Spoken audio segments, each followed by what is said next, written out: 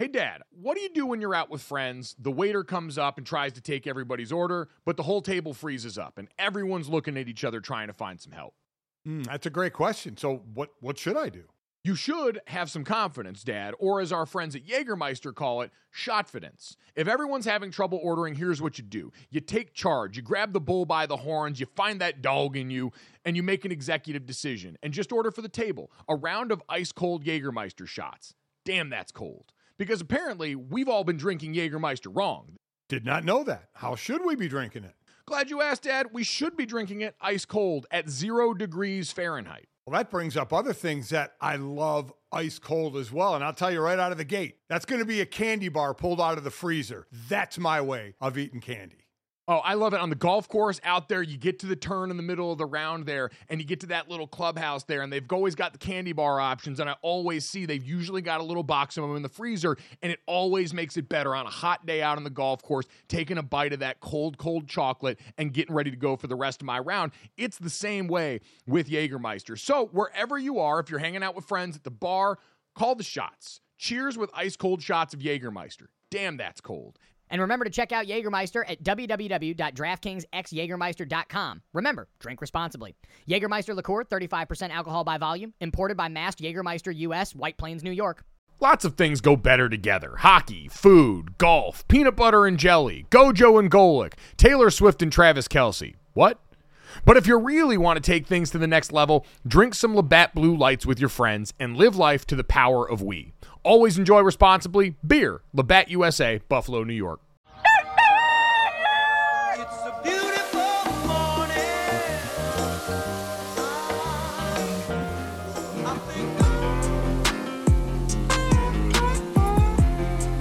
What's up, everybody? Welcome to Gojo with Mike Gojo Jr. That is me. With me, as always, weeping in the party bathroom, some actress asking him what happened to you. That's what happened to you. Brandon Jarrell Newman. Brandon, what's going on? Is that something from this podcast Taylor Swift just put out? It's not. It's from another podcast that Taylor Swift put out, if we're going to refer to her albums as podcast. I can't even, Brandon, tolerate your... I can't even worry about you attempting to slander, even if that is light slander at best, Taylor Swift. Happy Friday, everybody listening. Happy Midnight's Day, everybody who stayed up and internalized this absolute ball of joy. We have an outstanding podcast for you guys today. Jazzed about this one because, boy, oh boy, did Thursday night into Friday morning decide to drop an absolute bomb on our heads. Obviously, NFL weekend coming up. We're going to have our Six Thick Picks, Brandon's Spooky Locktober Underdog Play of the Weekend coming up. We'll look at some of the games coming up this weekend. But God in heaven, last night we got a new album from Taylor Swift. Midnight's dropped, gave us that Business, her 10th studio album, jazzed. Full review of that coming at the end, because God in heaven do I have feelings about that are erupting out of my body. And Brandon, simultaneously, as a nation was gearing up for Taylor Swift to just insert herself into our ears again in a way that will fundamentally change me at a cellular level for the rest of my life, football also decided to lose its fucking mind. What do you mean by yes, news happened. News happened, Mike. News happened, yes. And I know we'll get there, Mike, but I decided, instead of being a negative Nancy, is take that energy that you're giving and inject it straight into my veins, heat up the spoon and get it into me. And I feel it, Mike, and I can't wait to talk about everything. There are very few things that do this to me. Like, I'm genuinely excited to talk about Christian McCaffrey being traded from the Carolina Panthers to the 49ers. I am genuinely excited to talk about that. We had Thursday Night Football happen, and that's about all we could say about it. It happened. There's technically some exciting plays, especially relative to what we've seen recently on Thursday nights. Christian McCaffrey being traded from the Panthers to the 49ers is legitimate blockbuster stuff. But goddamn, Brandon, this woman doesn't know how to miss. It's physically impossible for her. It truly is. I'm glowing right now. Download, subscribe, rate, and review this podcast. Leave us a 5-star rating and review. Tell me your favorite song from Midnight's in the review. And also, watch us on YouTube on the DraftKings YouTube channel at the Gojo with Mike Gojo Jr. playlist so you can see me beaming right now. I am glowing. It's giving so much life. It is, and it's hard for me not to be slightly annoyed. I want to champion you, but Mike, you tell me what do you want for this podcast? Do you want me to yes and you in your excitement for Midnights and Taylor Swift and everything that she's done in this 10th studio album, or can I just fall back into what I generally feel when you bring up Taylor Swift? When I think about the first 30 seconds of the album that I heard, when I think about her starting with Lavender Haze, the term that she got from Mad Men that means love, like what version of me would you like? I want the version that's most natural to you. And you know what, Brandon? I want you to save that version for the end when we actually break down this album, because I want to work chronologically, because it all actually does work together. Walk with me on this. True. Let's start with last night, all right? Thursday Night Football happened last night. Mm-hmm. We had the Saints and the Cardinals playing a game. Interesting on a number of levels. The Cardinals end up winning 42-34 in this game, largely off the backs of their defense. Andy Dalton threw 3 interceptions in the first half. 2 of those were pick sixes. And really, the game was decided from there. The Saints were able to make it pretty interesting, but that was too much of a lead to give in this game. We saw points happen on Thursday Night Football, which if you just stop there, awesome news, right? Relative to what we've had, awesome news. Mm-hmm. I again forgot to go to Amazon Prime to watch the game.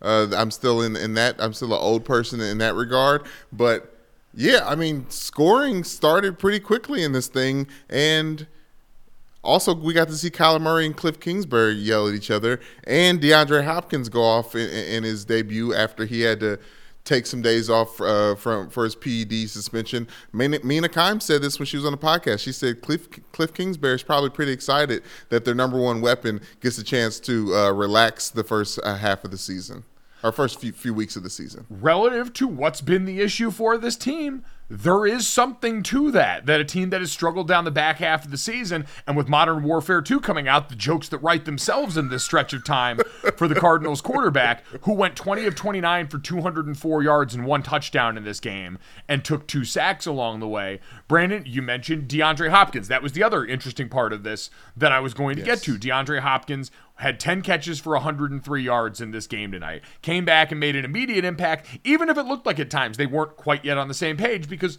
how could they be? They hadn't been working together in these games during that amount of time that he was away. So that was certainly a thing that happened. Chris Olave balled on the other side, as we talked about Michael Thomas and Jarvis Landry both being out for this game. Chris Olave, 7 for $106 in this one. Didn't get in the end zone, but looked like that dude. So all of that, really good in the body of this game. I don't know what the Saints are with Andy Dalton at quarterback. That's just too big a variable. You've still got all the things happening with Taysom Hill going in there for snaps. It's going to be a little bit of like a trick bag over there with how they have to go about this. The Cardinals, wholly unreliable, I think, for the most part. Their defense, very interesting group. They continue to be a very interesting group. From 3rd down and 5 on, the island of misfit toys on that defense, a bunch of tweeners that 10 years ago in football wouldn't have had a home, like Isaiah Simmons, who housed one of those pick six, Zaven Collins at linebacker, who's more of a tweener on the big guy side, Myjai Sanders, who they drafted out of Cincinnati this past year. They've got a lot of guys that are really interesting fits that make for really cool concepts once you get into 3rd and medium, 3rd and long with what they can do back there. So all of that, inherently interesting in this game. Then you get to the 3rd quarter, and we get the Taylor Swift teaser that is dropped in the middle of Thursday Night Football. And I don't really want to talk much about that. It was a teaser of all the music videos that she did for the songs on this album. It didn't have any real giveaways. There was some pretty cool stuff in there. I more want to know, because it took up, in the 3rd quarter of this game, I'd say a couple of minutes max of time. I want to know how many millions of dollars she was paid. Because I assume it was millions of dollars, Brandon. Why? You don't think that she got something out of that? I mean, listen, Brandon, she technically got promotion out of that. She did not need it. Like, she did not need that. What they offered us in that clip was very little, in all honesty. So you think that she got money to shoot all of her music videos in advance of this album coming out? I mean, she was going to have that them shit up. She was going to have them shot in advance. Okay. Okay. Okay. I'm just saying. It seems like I don't know how your were- brain works in the sense of like everything that happens that's Taylor Swift. It is God's. It's the gift. People are lucky to get the content. I'm just saying, Brandon, if I were Thursday Night Football that had largely struggled because it had well, I shouldn't say struggled. I don't know how the ratings are doing. Had terrible games so far.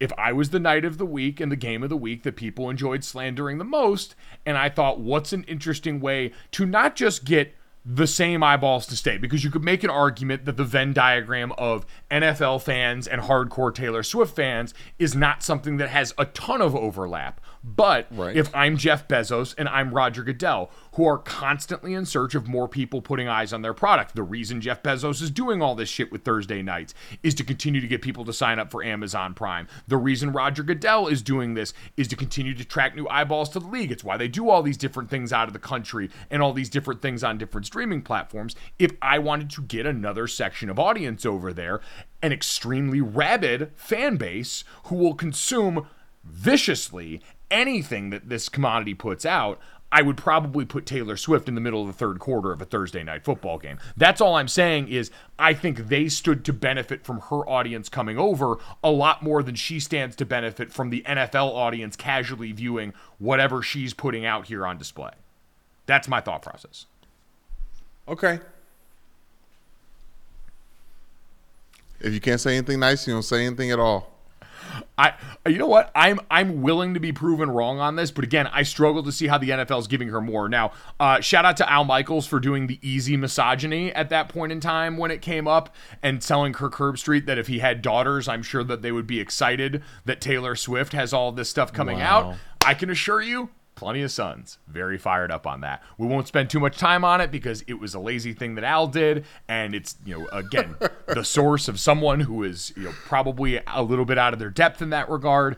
But again, plenty of sons out here very much enjoying and very much excited for the content that Taylor Swift's putting out. So that's where all those things came together. So you had that happen in the third quarter of this Thursday night game. And then in the middle of the fourth quarter, the NFL decides it will do a news. It will put on its hat and it will do a news. And that news came in the form of Carolina Panthers running back being traded to the San Francisco 49ers. Now, we know the Carolina Panthers just fired Matt Rule, probably looked like a team that's been inching towards cratering for a while and is getting ready to start anew. The quarterback situation didn't work out with Baker Mayfield, who's now hurt. Sam Darnold's coming back from being hurt. It's a tire fire there, and so they're selling off parts. One of the easiest parts to think about selling off is a running back you're paying a bunch of money to. So they sent Christian McCaffrey to the 49ers. The 49ers, in exchange, sent a second, third, and fourth round pick in 2023 and a fifth round pick in 2024. So 3 picks in the upcoming draft and 1 pick in the 2024 draft in exchange for Christian McCaffrey. Brandon, there's a lot of tentacles to this. And I think that 2 things can be true at once when this happens. Number 1, my first thought was, wow, this is borderline pornographic given what we know about Kyle Shanahan's offense, right? Kyle Shanahan's offense that leads the league in answers to the question of if you could build a football team out of only one player replicated 22 times and used on both sides of the ball, who would you use? Because you've got Trent Williams, you've got Nick Bosa, you've got George Kittle, you've got Deebo Samuel, and now you've got Christian McCaffrey that could probably fall into that vein. He'd be on the smaller side. I'd have worried about us be able to stop the run. But you get my point. They've got a million of these jack-of-all-trades pieces, especially on offense, in an offense that loves moving it around and fucking you up from every direction. It's possible to think about that on one side and say, man, that's pretty cool. And to also say, that's a lot of picks to give up for a position that you have been able to make guys look really good at, not spending a lot of capital before this. And I shouldn't even say that because they have spent a lot of capital at running back, Brandon. They've spent a lot of capital and draft capital in general, and especially on this position, despite the fact that every year since Kyle Shanahan got there. They have not had the same player lead the team in rushing in back-to-back seasons. Since 2017, Jeff Wilson, I believe, is the only player to lead the team in rushing twice, their current rushing leader, but no one has done it in back-to-back seasons. So it's possible to look at that and say, is this an overspend relative to the position, and is it really going to be the thing that gets you over the hump, the Super Bowl hump, that we know that's what this team is worried about, while Jimmy Garoppolo is your quarterback? Is going all in right now while Jimmy Garoppolo is your starting quarterback really the most advisable strategy given what we already know about that player and that team and the results that we've seen? I think Chris McCaffrey is exactly what Jimmy Garoppolo needs.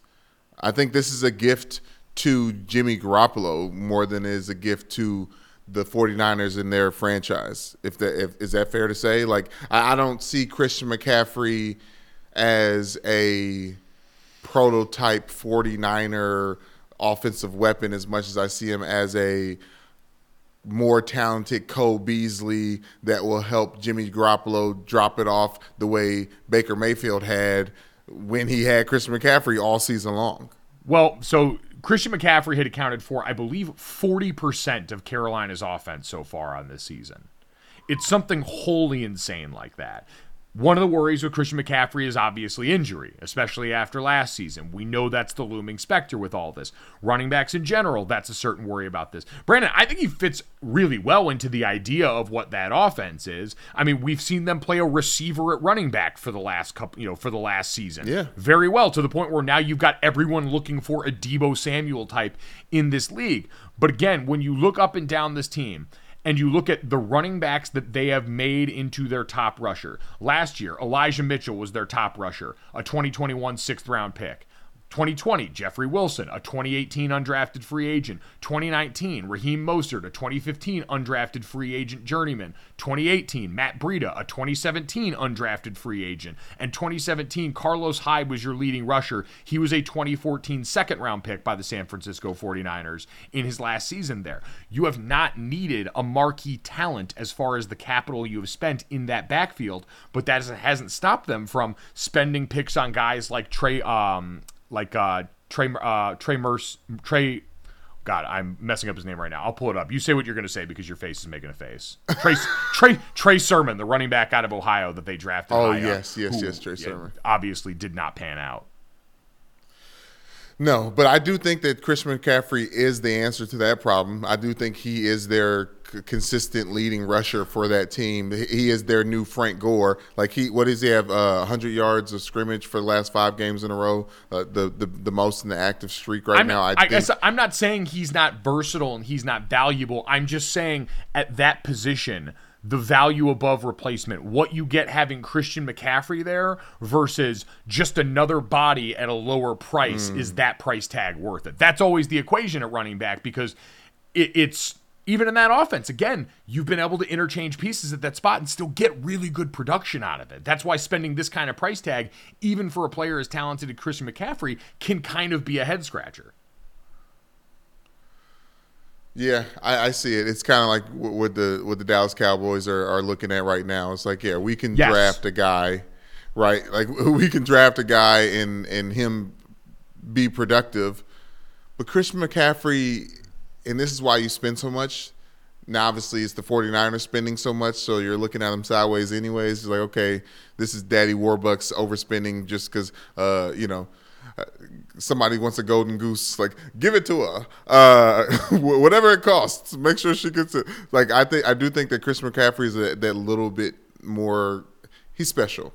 That's what I'm trying to say. He is a legit superstar in NFL. I don't know if he. I have a problem paying this much for someone who is coming off of a season where he was injured. I think that's a big. Like, I would prefer a Derrick Henry style of, like. Well, Derrick Henry also coming off injury too, so. Yeah, but he. Yes, but he didn't. He wasn't out as much as Chris McCaffrey was out. Chris McCaffrey, what? So I just wanted to read off a list of, like, because again, you're right in that Christian McCaffrey is super talented. And again, style-wise, I think a very interesting fit in this offense and a very good fit. He is a good player, and he's a player that will make them better. The question is how much better and at what cost, because you're entering like sunk cost fallacy territory with the 49ers. This is a list. Trevor Sikkema from Pro Football Focus put this tweet out. Since 2021, this is what the 49ers have spent on running backs. A 2023 second-round pick. 3 third-round picks. One in 2021, 22, and 23. A 23 fourth-round pick, a 24 fifth-round pick, and a 6th-round pick in 2021. All of those picks have been spent on running backs. Where's your pause with that? That it's a position that has comparatively less value to your overall bottom line in the end. Like, it's not. I'm not doing the running backs don't matter thing. Running backs matter. I know that, yes. I don't want to get into that argument. I'm just saying, forget even league average, where that's kind of the conversation we have. I'm saying, particular to this San Francisco offense, you have been able to take basically whoever you've got back there. Not saying those guys aren't talented, not saying those guys don't deserve love. Raheem Mostert's a legit track star. Jeffrey Wilson's done this twice for you, just not in successive years. Matt Breida is a very good player. All of those things are true. But you've been able to, no matter who's back there, turn a different person into the top rusher on that team. It says something about a scheme that we know is one of the most unique rushing schemes in the NFL year in and year out that gives players a chance because you've got so many moving parts, so many Deebo Samuels and George Kittles and now Brandon Ayuk's to worry about that you're going to have room to run, and you've got a pretty good offensive line in front of them that's going to get Trent Williams back. All of those things that say, is spending what I just read to you on that position and having as many misses as you had worth it relative to now maybe the thought is, where else do you spend it? You've already got one of the best linebackers in the NFL. Your defensive line's chock full of first rounders. The wide receiver room we just listed off has some really talented guys. But again, this is a team where it still feels like, all right, as you spend that kind of capital, you're still staring at Jimmy Garoppolo and going, this organization, not me, not anyone else, this organization did not think he could win them a Super Bowl. And so they spent the world to go up and get Trey Lance. And so now the same organization that didn't think he could win them a Super Bowl thinks that Christian McCaffrey might be the difference. That's what this kind of looks like to me. Yeah, but Mike, I feel like Les Snead and John Lynch, Kyle Shanahan, Sean McVay, they're all peas in one pod, and they all think F them picks. Like, literally, fuck them picks. Like, those picks are pieces. They can get those picks back as soon as they decide to move Joey Bosa. Like, I feel like there's a reality to them just playing the game to win now, and right now they have Jimmy Garoppolo, and they don't have anything else for the foreseeable future. So as great as Christian McCaffrey is, shiny toy, and the amount of picks and money that's going his way, that would make it seem like he's a franchise guy. You just made a franchise move. All these franchises are making Super Bowl moves, and I think Christian McCaffrey is a Super Bowl move for the 49ers this year. I just don't think the difference he makes elevates you past what you already indicated Jimmy Garoppolo's ceiling is with this team. That's my. He absolutely raises that floor. He does not close the gap that you had between Jimmy Garoppolo and Super Bowl meaningfully enough for me to say, like, you already had a team that when the defense is balling was going to be close in this year's NFC, but you clearly need a lot of things to happen. Brandon, they're one Nick Bosa injury away or Trent Williams going back down from this not mattering all that much. Like, I can say definitively, Nick Bosa is more important to this team than Christian McCaffrey will be. Absolutely. You really? Yes, Brandon. Brandon, I mean that with 100. You have zero value in Jimmy Garoppolo. You have it sounds like you have Brandon, zero I'm value saying in we've already seen what the equation looks like with Jimmy. We're not saying he got better over an offseason where he had shoulder surgery and wasn't taking reps with the ones. That's not how you get better at football. He did not get better this offseason. And so if Jimmy Garoppolo didn't improve to that level this offseason, you're saying that this is the difference. I'm just saying that, again, relative importance to things. Jimmy Garoppolo, we've already seen, Nick Bosa's already been hurt so far this season. Nick Bosa is a more important player to the success of this team than Christian McCaffrey will be, full stop. Full stop. Yeah, but they already got Nick Bosa. They got him in the draft. He was a first round pick. I understand that, Brandon. What I'm saying is this move with Christian McCaffrey being viewed as the difference between Super Bowl. I'm saying you've already got an injured Nick Bosa who injured a groin and is coming back and you hope stays healthy, but that's not a guarantee. And I'm saying you're one of his groin away from going down, of negating whatever you gained with Christian McCaffrey coming over. I don't know, Mike. I feel like that offense is like Jimmy Garoppolo is a lot better than you think he is. Like I feel like you're generally disrespecting backup quarterbacks. I think you just called him a backup quarterback. You just called him a backup quarterback. He was, and so is Geno Smith, and he is starting for the Seahawks and leading them into wins. Playing and much better. And he is playing much better than Jimmy Garoppolo has played. Not ever. Brandon, show me the Not season. ever. You know what? Hold on. You keep talking about Jimmy Garoppolo. I'm just saying, okay, in a season, in a stretch, yes. But collectively, I like what I see from Jimmy Garoppolo's balls at times. Pause. Or whatever. I mean, listen, to be fair, there's probably a lot of people that would agree with that statement. Like, I'm talking about his literal both balls. ways. No, I'm talking about his literal balls. I know, but I am talking about his literal balls that he throws, the brown ones. And yeah, Mike, I just feel like you're disrespecting, like, the too deep at quarterback is important because of moments like this. Like Cooper Rush exists for a reason. Like I'm not here to completely just denounce a quarterback's abilities because they're sitting behind somebody, including one that we've seen a lot of, because that's why I bring up Geno Smith. He proves that you can – it's not teaching the old dog new tricks. It's just that situations occur. And one of the situations that can occur for Jimmy G is you get Christian McCaffrey in your backfield. You already had Deebo Samuel in your backfield. You already have had – You've already had guys that are talented. That's one of them, Mike. You've already had. That's one. Listen, again, I'm not saying he doesn't make that offense better. You bring up the point with Geno Smith. Geno Smith sat behind closed doors for what, 7-8 years? We didn't know what was going on there. We saw Jimmy Garoppolo 2 years ago. We know who he is, he didn't if get Trey Lance better. Never got hurt.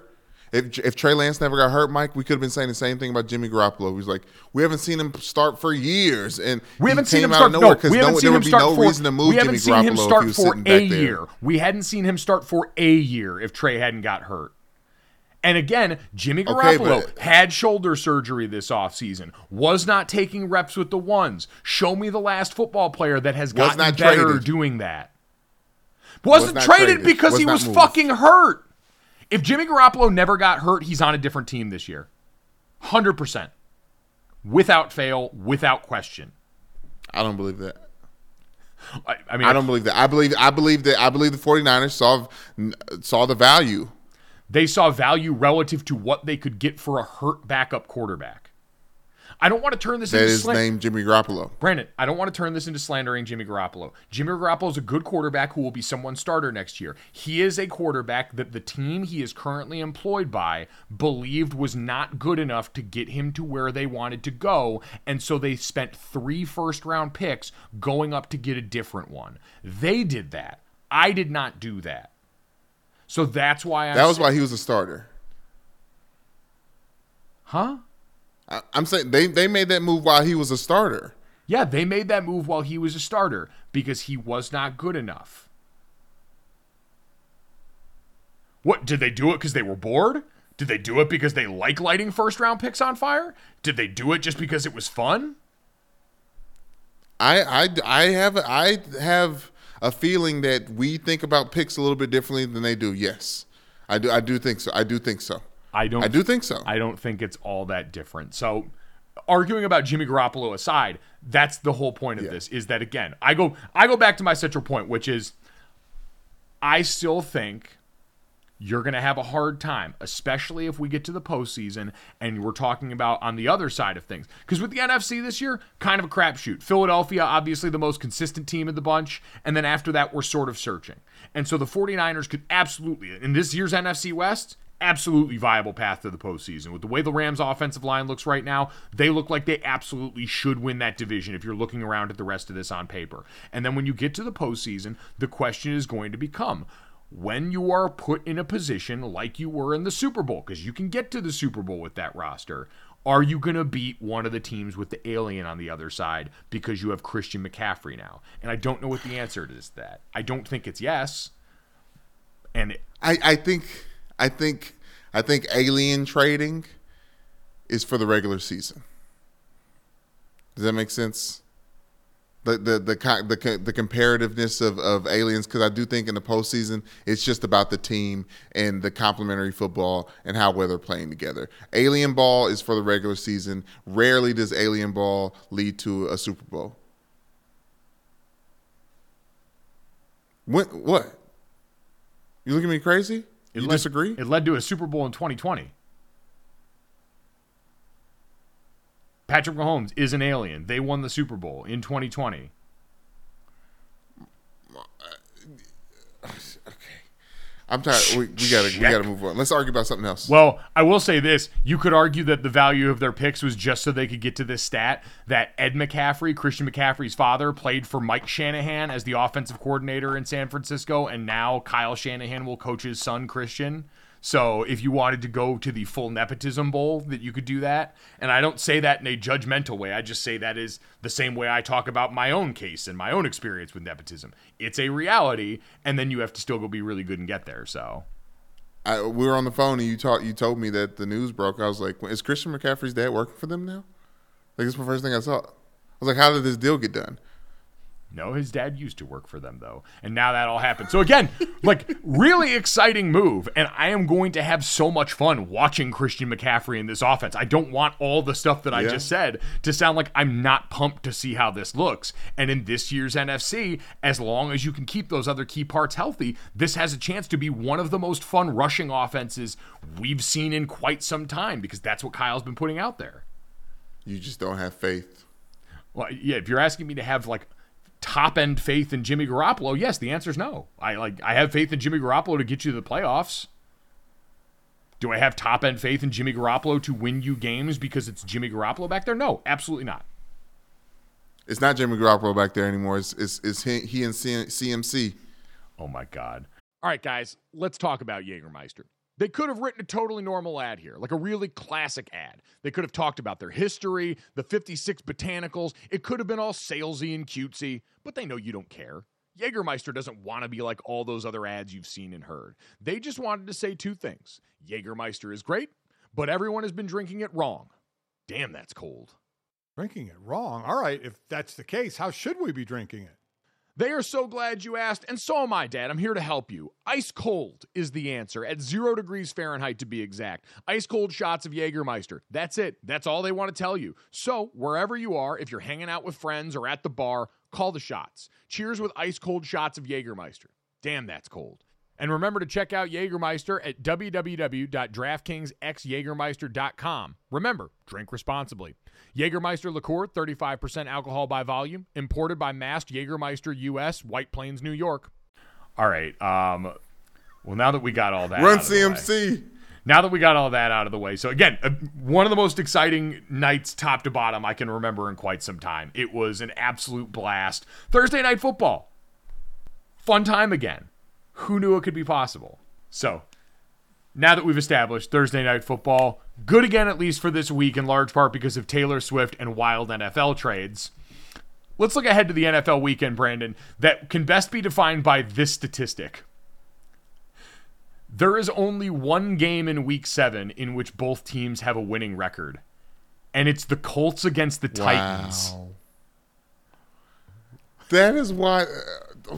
I was wondering, I was like, why are they highlighting this game during the Thursday Night Football game? I was like an AFC South battle. Yeah, like, because it's the only game with teams above 500. The 3-2-1 Colts take on the 3-2 Titans Sunday in the 1 o'clock window. Besides that, that's because we have got the Eagles, the Bills, the Vikings, and the Rams all on a bye this week. The Rams are at 500 right now, but the 6-0 Eagles and the 5-1 Bills and Vikings both on a bye this week as well. So that's why we're in the situation that we're in. And so there are very few games, Brandon, that I think stick out. Like, obviously, there's ones that have become interesting now, right? The Giants against the Jags is an interesting game based on the way the Giants season's gone and the downward trajectory for the Jags since we saw them beat up on the Colts earlier in this season. But I think there were two that I found myself most interested in. The first one was Kansas City at San Francisco, the team that we just spent so much time talking about. Because you've got Patrick Mahomes, we talked about alien ball on one side. A Chiefs team that is devoid of that one marquee weapon that we saw lose them the game against Buffalo. I think in large part because on both sides of the ball, you have got one true wrecking ball that you can't account for. That's not to say Chris Jones isn't a great player, but we know edge rusher is a little bit different, especially the way Von Miller went out and has been able to impact games so far for them. And then Stephon Diggs on the other side when you've got no Tyreek Hill. Now going up against San Francisco, who again, for all the conversation we just had, get Trent Williams back more than likely this week and Nick Bosa. Huge for that team. Wow. The two most important players on their front sevens on either side of the ball potentially coming back in the same week. Massive news there. Interesting matchup for Patrick Mahomes. The Niners play a ton of zone. Patrick Mahomes has seen the second lowest amount of zone defense so far in this NFL season. It was a huge part of what gave them trouble last year, so it'll be very interesting to watch. The Nick Bosa factor in that, the hugest one of all. We go back to that Super Bowl. He was almost the Super Bowl MVP because he had like 15 pressures in that game.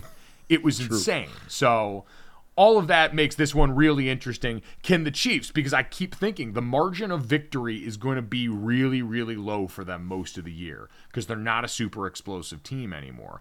And especially with this Niners team playing that kind of defense, it becomes really interesting what this could look like. So that's the first game that stuck out to me. Do you agree on that one at least? Yeah, I mean, it's when you're not chasing the record, you're chasing the aliens, and it's Patrick Mahomes playing. You know? Yep. The Chiefs are 2.5 point favorites on the road, by the way. Chiefs 2.5 point favorites? On the road, yeah.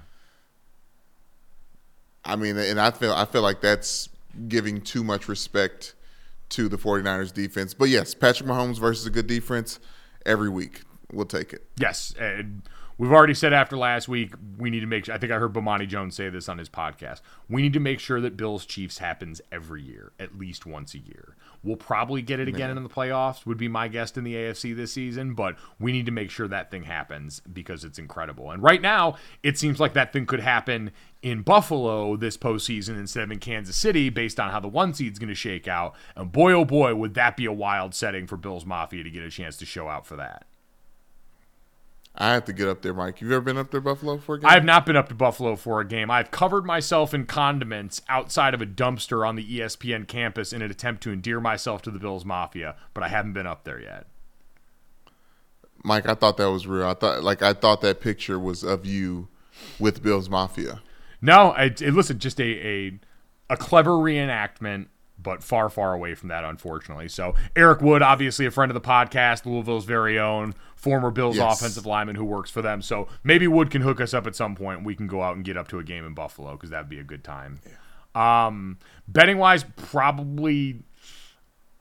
I probably wouldn't go near that. If you put a gun to my head and asked me just based on the fact that the 49ers key pieces coming back are injured, I would probably lean Chiefs in this one. I think the over-under in this game, 48.5. Yes, that's what I want to talk about. I'd probably lean under on that. I think you'd have to. I think I always go by, I'm telling people are betting things, but the Chiefs, how much have they actually been scoring recently?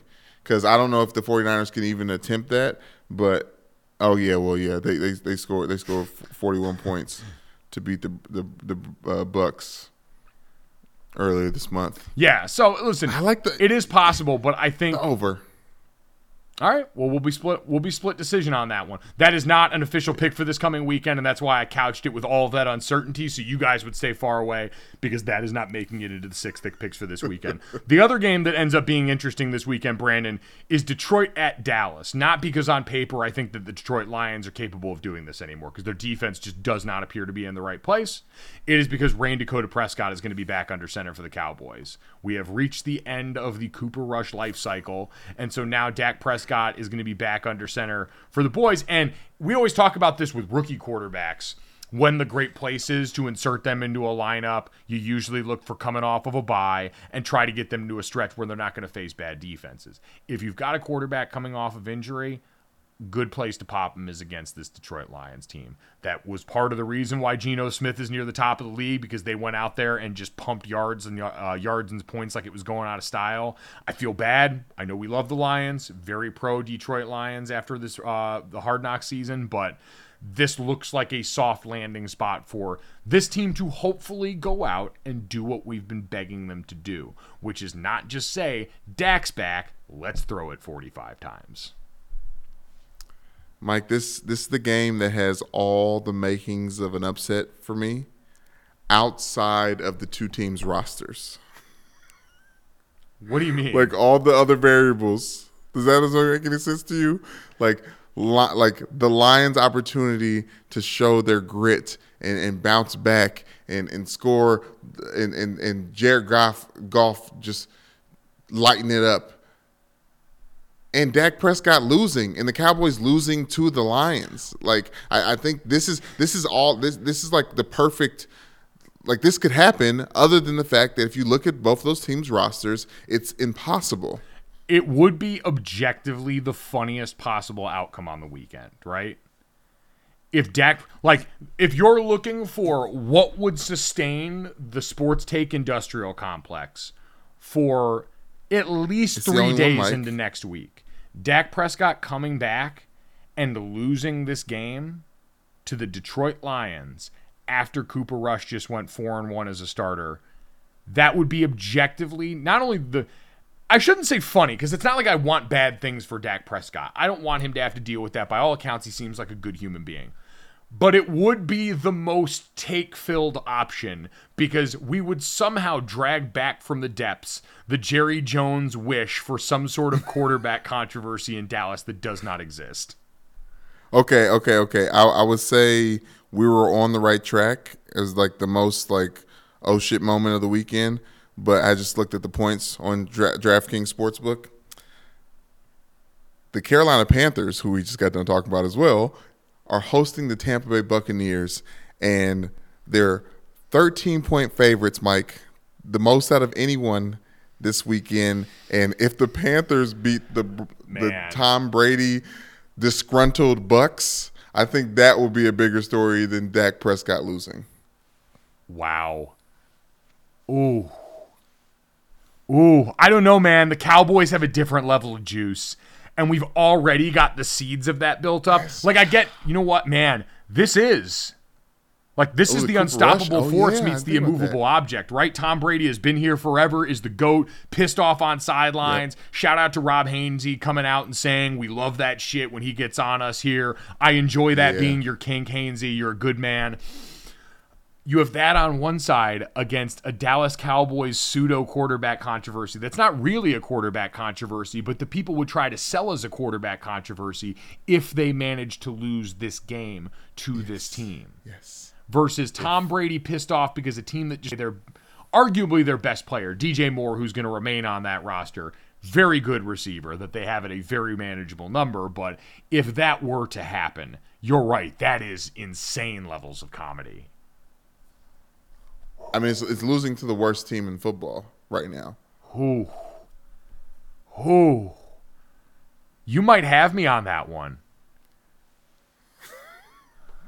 I listen because I as I was looking for my locks of the week for the underdogs, Mike, I like the Detroit Lions just because I believe in the grit. But you know, like I said, it's.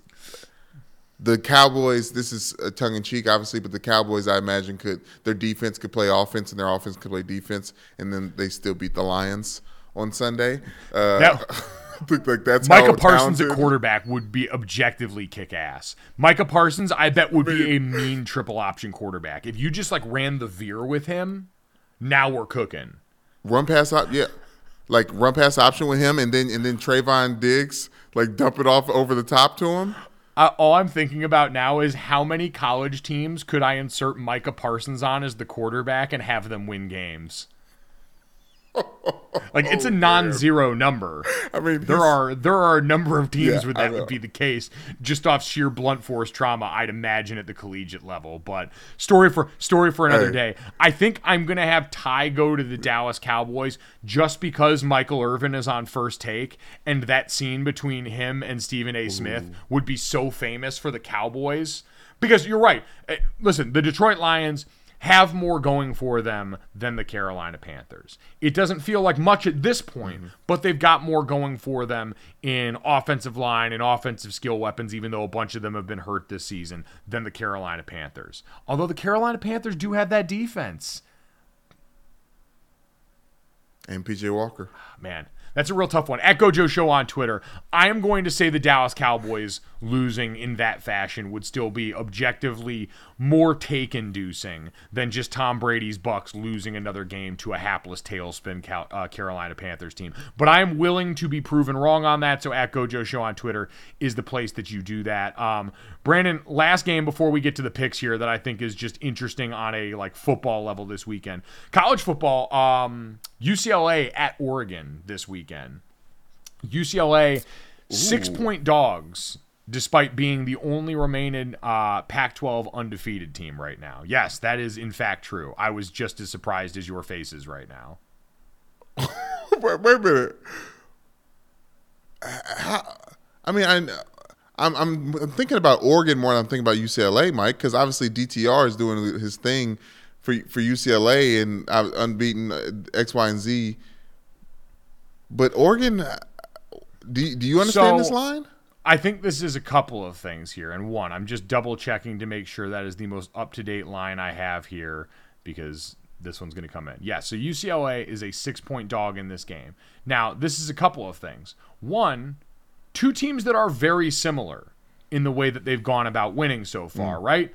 Bo Nix in this offense for Kenny Dillingham has been someone who is a very big dual threat. Both quarterbacks have thrown for over 1,500 yards so far this season. DTR's got 15 touchdown passes to 2 interceptions. Bo Nix has 12 to 3. Nix has rushed for 330 yards and 8 touchdowns on the ground. DTR's only rushed for 231 and 4 touchdowns. So Bo Nix has actually been used more in the run game. Now, his is even a little bit more wide open, but Zach Charbonnet in that backfield with UCLA, a lot of that read option stuff with DTR.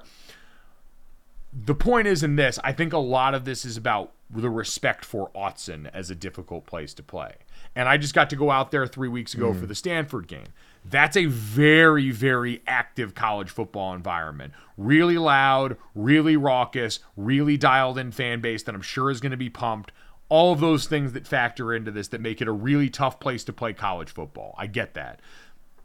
And UCLA isn't used to playing in those environments. Well, I mean, especially not at this point, what we've seen with their home games at the Rose Bowl that have been largely anonymously attended and sparsely attended. And this is a team that's been kind of ignored. Like, I think as far as undefeateds go, Ole Miss in the SEC and UCLA in the Pac-12 have both been basically ignored by national coverage because you had comparatively more interesting vessels, right? You've got Tennessee that's still undefeated right now, and Georgia still undefeated in the SEC. You had USC undefeated for a long time. Utah got bounced early in the season, but even they got more love. Washington got more love for a little bit. And all that happened was UCLA went out and kicked the teeth out of Washington and Utah in back-to-back weeks. Yeah.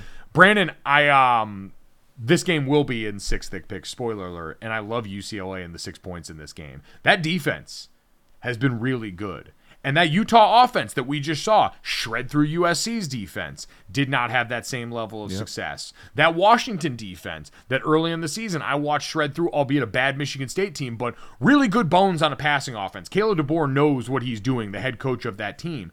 And UCLA still managed to go out there and give them hell. Statistically, they're one of the top, I think they're 14th as far as yards per rush allowed in the country. So this is a really good defense that's walking in there. You talked about Rob Saleh saying that the Jets D-line was a bowling ball of knives. That's how I would describe the UCLA offense. They are fast and furious and inflict pain. And they started doing that last year. And because they lost a few more games, we didn't notice as much. Chip Kelly revenge game going out to Autzen.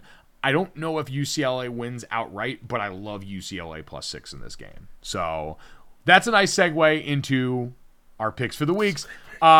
6 thick picks, Brandon. We have that, and we have Brandon Newman, Spooky Locktober, underdog play of the weekend. I will get my comparatively less important picks out of the way so that we can clear the runway for Brandon and his Spooky Locktober underdog play. He is 1-1 on the season so far since we started doing this because it was the month of October, because it is spooky, because as Brandon's pointed out, football gets spooky. Everything gets a little weird right now. Spooky.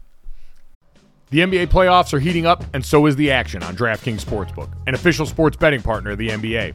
With same-game parlays, live betting, odds boosts, and so much more, don't miss out as the NBA postseason winds down. And now that the Boston Celtics have slayed the boogeyman in the Miami Heat, Boston fans, we feel a little bit more confident about the situation. You can decide right now, and if you're new to DraftKings, you can also check this out. New customers can bet $5 to get $150 in bonus bets instantly. So download the DraftKings Sportsbook app now and use code Gojo. That's code Gojo for new customers to get $150 in bonus bets when you bet just $5. Only on DraftKings. The crown is yours. Gambling problem? Call 1-800-GAMBLER. Or in West Virginia, visit www.1800gambler.net. In New York, call 877-8-HOPE-NY or text HOPE-NY. That's 467-369. In Connecticut, help is available for problem gambling. Call 888-789-7777 or visit ccpg.org. Please play responsibly. On behalf of Boot Hill Casino and Resort in Kansas, 21 plus, age varies by jurisdiction, void in Ontario. Bonus bets expire 168 hours after issuance. See dkng.co/bball for eligibility and deposit restrictions, terms, and responsible gaming resources. And you got to watch out for it. My picks for the weekend: college football, like I just mentioned, UCLA +6 on the road against Oregon. Again, tough environment, all that stuff. Oregon absolutely live enough on offense and has enough talent on defense, even if they're not as stout up front as I imagine they'd be. UCLA +6 in that game. Ole Miss +2 against LSU on the road. LSU flying high after beating Florida last weekend. I think people are going to overrate how much that offense may have figured out. Little closed door meeting with the offense there, players only stuff with Jalen Daniels, their quarterback. I don't know if it's as fixed as it looked against Florida. And so I think this is a little bit of an overcorrection. Jackson Dart's not perfect, but in that Ole Miss offense, you don't really need to be. I think there was a game this year where they had 3 running backs over 100 yards. They want to murder you on the ground first and foremost. So I like Ole Miss +2 in that game. And then Texas and Oklahoma State over 60.5. Oklahoma State, one of their D linemen that had been banged up in the middle, just announced that he is going to step away from the team and start preparing for the draft. They gave up a bunch of points in that loss to TCU on the road last week. And this Texas offense with Quinn Ewers is a live dog. Texas is about a touchdown favorite in this game. I think largely based on the fact that, number one, Oklahoma State does not have anyone overly special in their offensive room. That was the biggest difference between them and TCU. TCU had Quentin Johnston, who is an electric Sunday talent, and Oklahoma State has a bunch of really good fast guys and a veteran quarterback who, if you have aired out too much, will throw interceptions. So you combine that with what Texas is doing right now, I think that has the making for points in this game, because Oklahoma State still put up points against TCU. I still think that can be the case. I like the over 60.5 there. Remember, for me, I am 15, 25, and 2 on the season. College football picks have been getting better as of late. NFL, this is where we're going to try and right the ship. Jets +1 this weekend. Like that play. Okay. Like that play for them this weekend. Jets +1 against the Denver Broncos. Let Russ cook. Results may vary. The Jets are a real football team now. They're a real football team that on both sides of the line of scrimmage kicked the shit out of the Green Bay Packers in Lambeau last week. The Broncos look even more hapless. I like the Jets +1. Bears and Patriots over 40 points. Bill Belichick came out and gave, I think, roughly a 10,000-word essay about how much he loves the personnel for the Chicago Bears and how great Justin Fields and company are, which means they are going to rout these guys. And I think the Bears might be able to accidentally walk themselves into a couple of points on that front. But I think overall, Bears Patriots, the Patriots roll on this one. We'll keep doing the Bailey Zappi thing because why not? We'll make it fun. And Brandon, Cowboys -7. I know we talked about it with the Detroit Lions, but I just think that Detroit defense not up to the task enough. I think what the Cowboys have been doing on offense, good enough to get them this win, good enough to cover the number.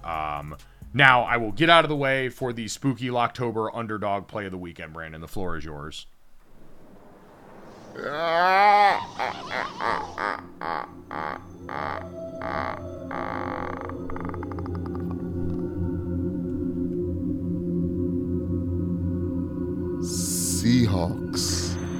+5 at LA Chargers. Michael, believe in Geno Smith. He is Jack from The Nightmare Before Christmas, the original anti-hero. He's back, he's black, and he's taking names. Because guess what? He didn't write back when they wrote him off. And I don't believe in the Chargers at all, and neither should you. If you're listening. I mean, the Chargers did need overtime to beat the Denver Broncos on Monday Night Football, which is not a ringing endorsement. Mike, they're a 4-2 football team, and they've played one good team. And that was the opener. And they lost to the Chiefs. Then they lost embarrassingly to Trevor Lawrence in a rout. Almost lost to the Texans.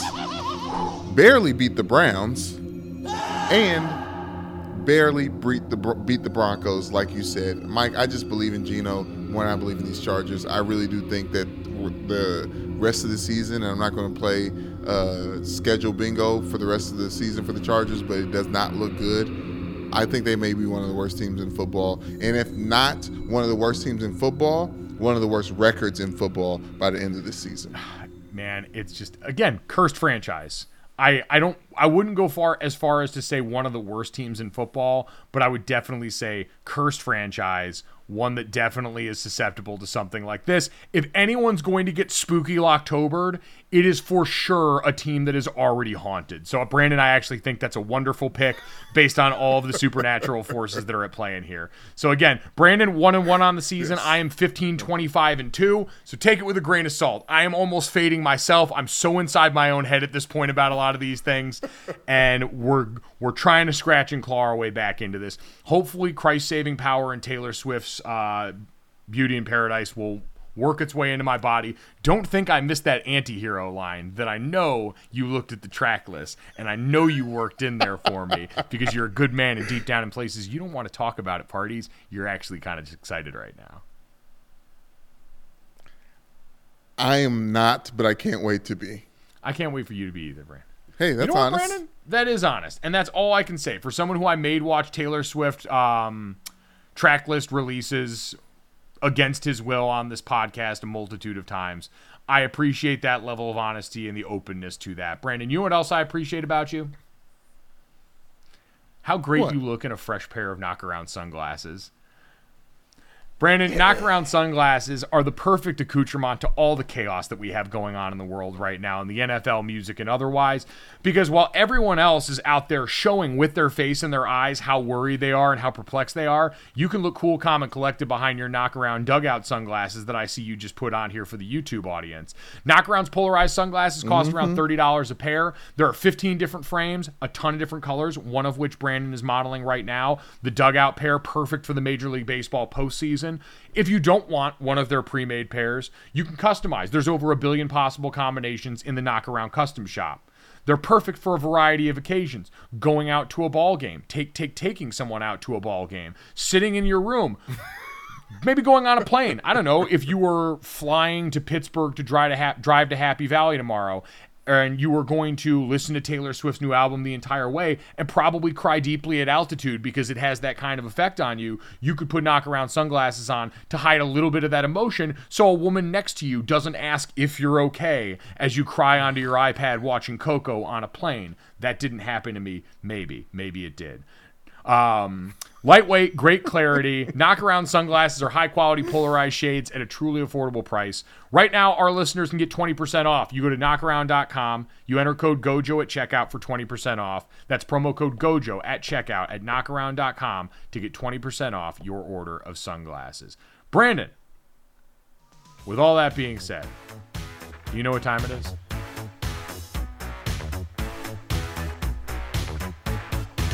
Yep.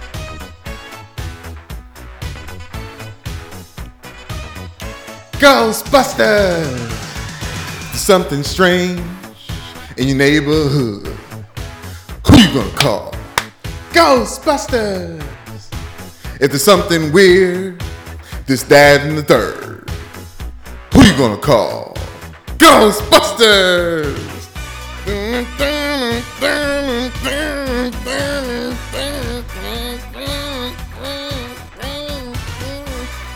I ain't afraid of no ghost.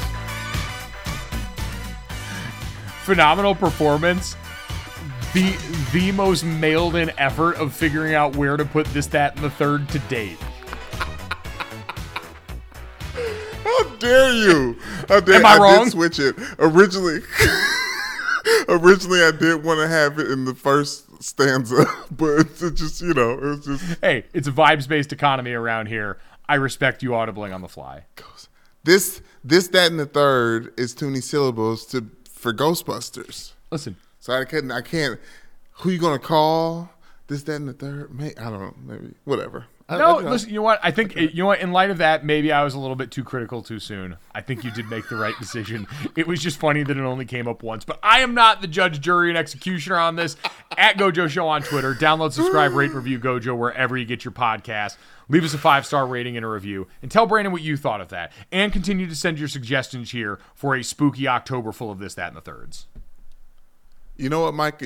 I'm getting handicapped because people didn't make scary songs past the 1980s. For some reason, it was a thing that was popular, and then everybody was like, "Nope, we're not doing this no more." So I didn't grow up with these songs. Like, I know Ghostbusters roughly, but it is true. It's 1983 is when 1984 is when that song came out. Halloween needs a little bit more help culturally in a way that Christmas got when they made Elf.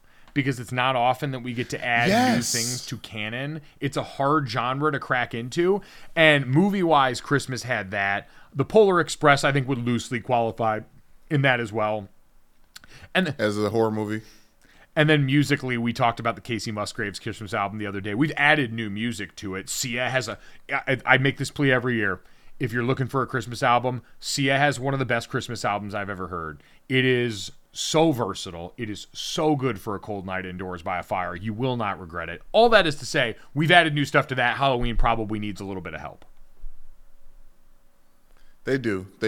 I just, Mike, I know there's probably some things that I say that put you on pause in this podcast. Your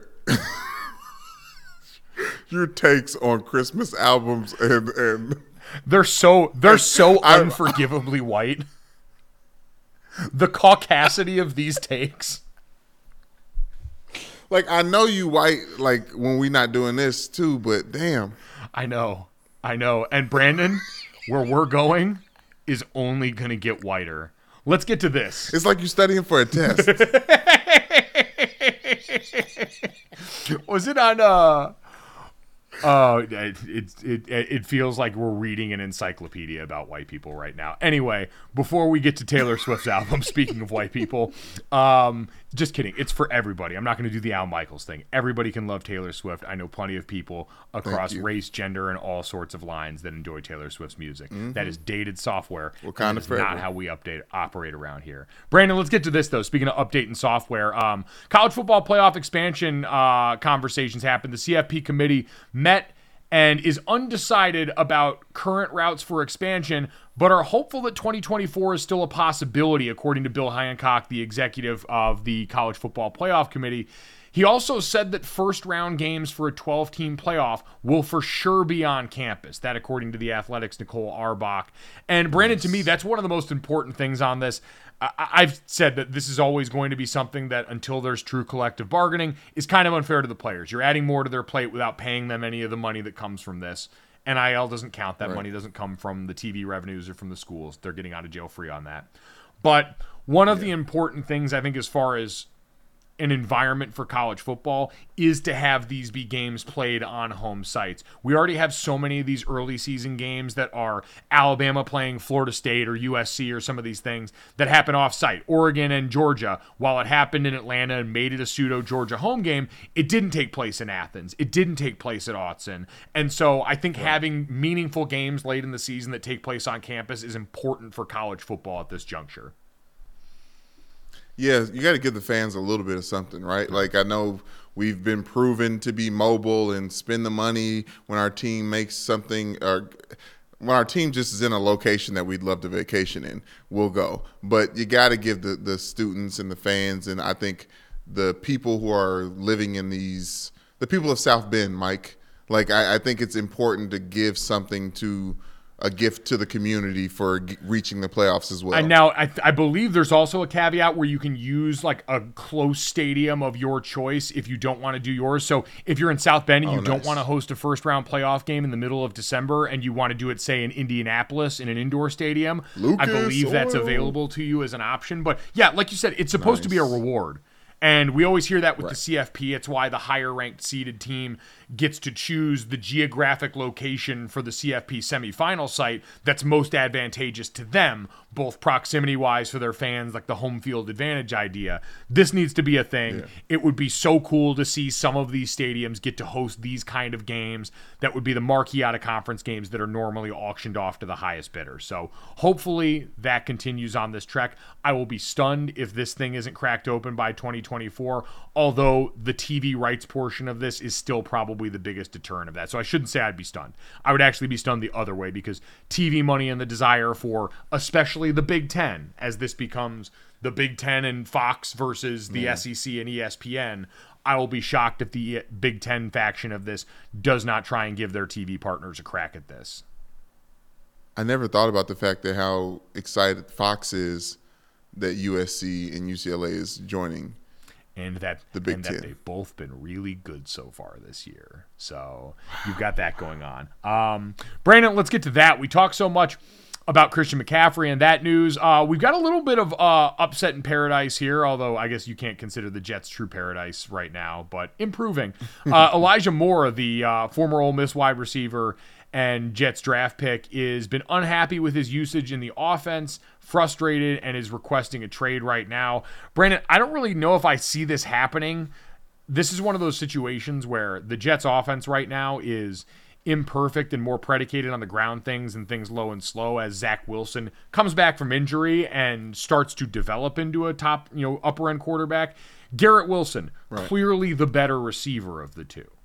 Garrett Wilson, understandably garnering a lion's share of targets. Breece Hall, easier to get the ball to right now. I think this is one that if the Jets can sit on this, unless someone's willing to throw funny money at them, which I don't really feel like that would be the case maybe just yet. Although if you're the Ravens right now, who are down Rashad Bateman at wide receiver still, who could use a target, maybe someone makes a compelling offense. But if you're the Jets, sitting on this as your quarterback develops and counting on the fact that there will be more touches in this offense to go around could be the out for this team in this situation.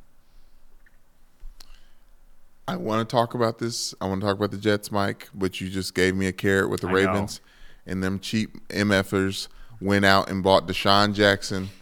Like, they might as well. It's Mike, go buy a wide receiver. Go buy someone that can help. Don't sign someone to the practice squad that doesn't have their knees under them anymore. Elijah Moore would be perfect, because you're right, he's not Garrett Wilson, but he's capable. And I don't understand how they can just sit on him, Mike, because if Robert Saleh is already giving him personal days because he doesn't want to be there, I don't see how this meshes with the football team moving forward. Listen, if they could flip him for something meaningful before the deadline, maybe they'd be amenable to that. But I think you've spent a lot of time and effort accruing weapons around your young quarterback to try and make that offense a hospitable place for him. And I don't feel like this is the juncture where giving those up is going to be good business. That's just me. But again, maybe someone wows them with an offer and he's that disgruntled enough. My guess would be, if they can work this out, one of the next games we see, there's probably a lot of Elijah Moore targets built in for the Jets. So usually that's how you solve these problems. All right, Brandon, now that we've left childish things aside, let's get to the third. And before we get into the third, let's remind people that part of this entire experience that we've talked about today, wall to wall, starting with the NFL, working its way through Thursday Night Football, all the way to Taylor Swift's release, Christian McCaffrey's trade, is a good reminder that there are very few things as exhilarating as live action. And we had live action last night. And someone that wants to get you to live action, Brandon, our new friends at Game Time. And they're not that new anymore. They've been around for a couple weeks now. We love Game Time. There are people that support us. Support those people, as Stu Gatz often says. Game Time is the fastest growing ticketing app in the game right now. It guarantees the lowest prices on all your tickets to sporting events, concerts, shows. It wants to give you the option. So logging into this app, super easy to use. Based on where you are geographically, it's going to pull you up a nice menu of all the different events in your area, all the different things that we just mentioned across sports, entertainment, and otherwise. It's going to give you the option to see the lowest price for the tickets to that event, even up to the day of the event itself. Then you can go through, check that out, and before you buy a ticket, you can actually look and see what the view from your seat would look like right there inside the app. And then when you're all done, checkout takes less than 30 seconds. It's super easy to use. I am so excited to use this for the summer concert circuit going into next year, to try and go bum Harry Styles tickets off, because Harry Styles is coming to LA for 15 shows at the Forum. Ooh. Best believe I will be at more than one, thanks to the folks at Game Time. So do yourself that same favor, download the Game Time app, create an account, and then redeem promo code Gojo to get $20 off your first purchase. Again, that's Gojo for $20 off your first purchase. Terms apply. Download Game Time. Last minute tickets. Lowest price guaranteed. Brandon. Yes, Mike. It's time to get to the third. Taylor Swift's Midnight's album review. I know you were a little bit hesitant at first. Has any of the rest of this podcast arguing about Jimmy Garoppolo made you more willing to accept Taylor Swift's saving light into your life? I'm willing and open to allow Taylor Swift to illuminate me, move me, literally and figuratively. But I do feel like we need a little bit of the buffer guy to introduce your review of it, because you've been pretty animated. So I just want to give you a let's get it around. I got quiet because I realized everyone's. Oh yeah, you guys see, you got family and kids you got to worry about waking up. Don't want to do that. Not the smartest move, Brandon. Thankfully, that was a wonderful intro, though. I appreciate it. And I'm actually, I'm in a good place where I think I've gotten to process this enough now to where I can give you a coherent look. Because I realize all my energy at the beginning, it's great for other Taylor Swift fans. I want to make sure that this is something that can resonate with more people, including you. This is a good test for me as the target audience here. Okay. So, for a little background for people, this is Taylor's 10th studio album. There's always a worry when an artist gets up into this range and has been making music for this long. Is someone going to fall off at some point? Taylor Swift made 2 really big-time albums over the course of the pandemic. Folklore hit right in the middle of 2020 and was something that was huge for a lot of people, myself included. So you get to this and you're like, all right, how can she keep this up? It's 13 songs, and the theme behind this, which I know you love an album theme, Brandon, something coherent from start to finish, is the things that keep us up at night. Hopes, dreams, insecurities, new love, love that's flaming out, all these different things wrapped into one. These are songs that Taylor has supposedly written over the years during the nights where she couldn't sleep. And so you go through, and it's a wide variety of topics in this, Brandon. There is certainly a heavy influence and theme from the dust up with Kanye West and Kim Kardashian over the years, going all the way back to, obviously, the first encounter between Taylor Swift and Kanye West at the VMAs, that shows up, I think, in 2 tracks, more than most, in Vigilante Shit and Karma, which Karma, subtle as a sledgehammer on that one. Yeah. But, Brandon, I think start to finish, for Taylor Swift fans, this will make sense. I saw a tweet that said that this was essentially, if Taylor Swift's album, here, I want to give the tweet credit here. I have it pulled up right in front of me. Tanya Anderson tweeted, "This is like if Reputation Taylor took a gummy, and I am so very here for it." Because right away when this album starts off with Lavender Haze, Brandon, it's a little sexier than I was ready for. It's kind of defiant. Taylor says the F word a bunch on this album, which is a stark departure from what we got in the past for a long time. Yeah. And there's a lot of different styles. Brandon, I think an interesting comp for you on this that might be helpful, because there are elements certainly of her old albums in this, but I think right away, and Nicole Arbach texted this to me and I agree with it, Lavender Haze starts off, gives a lot of Harry's House, a lot of Harry Styles vibes in that one, in kind of the sexy, mysterious way it approaches things. Brandon, I think a lot of this on here gives a little bit of Kanye West 808s and Heartbreaks in various forms across this album, as far as being a little bit of a departure from the norm. Yes, this one made it a time where it can be a little bit more accepted, because the experimental Taylor really happened back on Red. I think for Taylor Swift fans, I will give my 3 favorite tracks on the album so far through one listen were vigilante shit. It is low, it is brooding. For Taylor Swift fans, No Body, No Crime, but even more dangerous and more from Taylor's perspective. I think No Body, No Crime was really a Carrie Underwood song that she was out there doing. After that one, Antihero. You referenced it earlier in this podcast, and don't think I didn't catch that. That's the one that I thought, oh, this kind of gives a little bit of 808s and Heartbreaks to it. There's a fictional daughter-in-law that Taylor Swift writes about in this song. It's all really electric, and it paints a really good story and a picture. And then, Brandon, I think pound for pound, as far as finishers on Taylor Swift's album go, Masterminds is as good as it gets. It sounds like it could be the end of a John Hughes movie. It sounds like it could be the needle drop at the end of Palm Springs, which is one of my favorite recent rom-coms. I think it's one of the best finishers she's ever had on an album. I think for this album, the track 5, which in Taylor Swift lore is usually the track of note, it is a song that's supposed to be of, even more importance. You're on Your Own, Kid didn't devastate me in the ways that I expected. It's a good song. I think relative to a lot of her track 5s, it's not necessarily the strongest one there, but it's a very good song. And overall, Brandon, couldn't be happier with the album. From start to finish, not many skips, if any, that I encountered in that first listen. They're all different enough. There are some that are just surface level songs that'll be fun. Bejeweled is that kind of song. Labyrinth is that kind of song. Sweet Nothing. They're all kind of familiar with the names, but they work because they all feel kind of lucid. They're the kind of things that you would think if you were waking up in the middle of the night and not necessarily thinking fully 100%. So, Brandon, I had a blast with this. I think even people that are not fans of Taylor Swift can find things on this album that they would enjoy. Like, I think there are multiple songs on this album that you would find interesting, especially sonically, in some of the things that she does. Well, Mike, I don't have a lot of experience with Taylor Swift outside of 1989. I am intrigued, but there's one feature on this album, and I am familiar with her discography, in Lana Del Rey. What is Snow on the Beach like?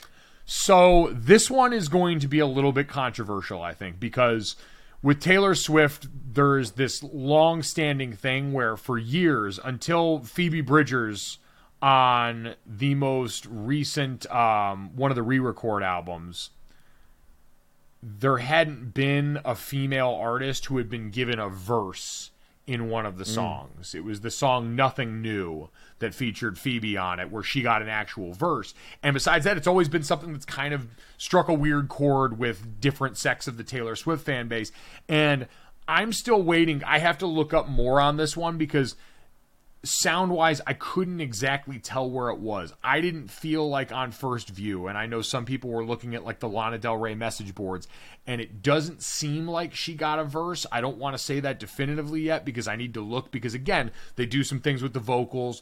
There's been tracks in the past with like time on there where people have been layered into the backgrounds on this one.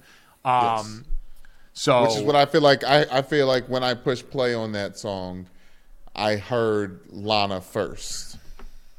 And if you're telling me that there's no verse in that song featuring her, then it is just background vibes.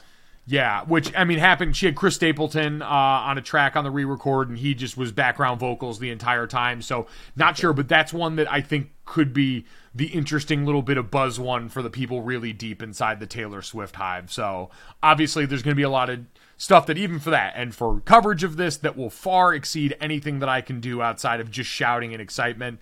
Nora Princiotti, Nathan Hubbard, every single album Taylor Swift, one of the best podcasts I've ever listened to. I'm sure we'll have a stunning, glowing review of this that will dive deep into all the nooks and crannies that we love. Brandon. Well, I mean, can I give you my top 3 worst songs based on title? Yes, Brandon. Okay, well, just top 3. Maroon. Maybe the best song okay. lyrically on the album. Okay. Mastermind. Yeah, love the movie, hated the song title. And then Midnight Rain. Like, okay, yeah, okay, slow down, Taylor. Midnight Rain, and that's my review. Midnight Rain's actually a super interesting one. It sounds like an R&B track at the beginning. Really weird little bit of distortion they do at a couple parts in that. Sounds like an R&B song. Ends up being about someone outgrowing a lover because of their passions. Look at that. Look at how smoky and. I'm showing Mike the picture of Taylor Swift on the Apple Music, and she is looking like she's starring in a film noir. She is, and there's a lot of people wondering about the lighter on the cover, where that comes from. Is Taylor Swift smoking now? We don't think so. We don't know for sure. It's all very mysterious. She used to rip cigs back in the day, right? No. Come on. Virginia Brandon Swims. Oh, my God. We appreciate everyone that ripped their way through this podcast and was hopefully either rewarded or punished with a Taylor Swift review at the end of it. Make sure you download, subscribe, rate, and review Gojo wherever you get your podcast. Leave us a 5-star rating and a review. And check out the DraftKings YouTube channel, the Gojo with Mike Golick Jr. playlist, so you can watch Brandon jumping up and down to finish off this Friday. Thanks so much. Love you guys. Have a great weekend. We'll talk to you Monday.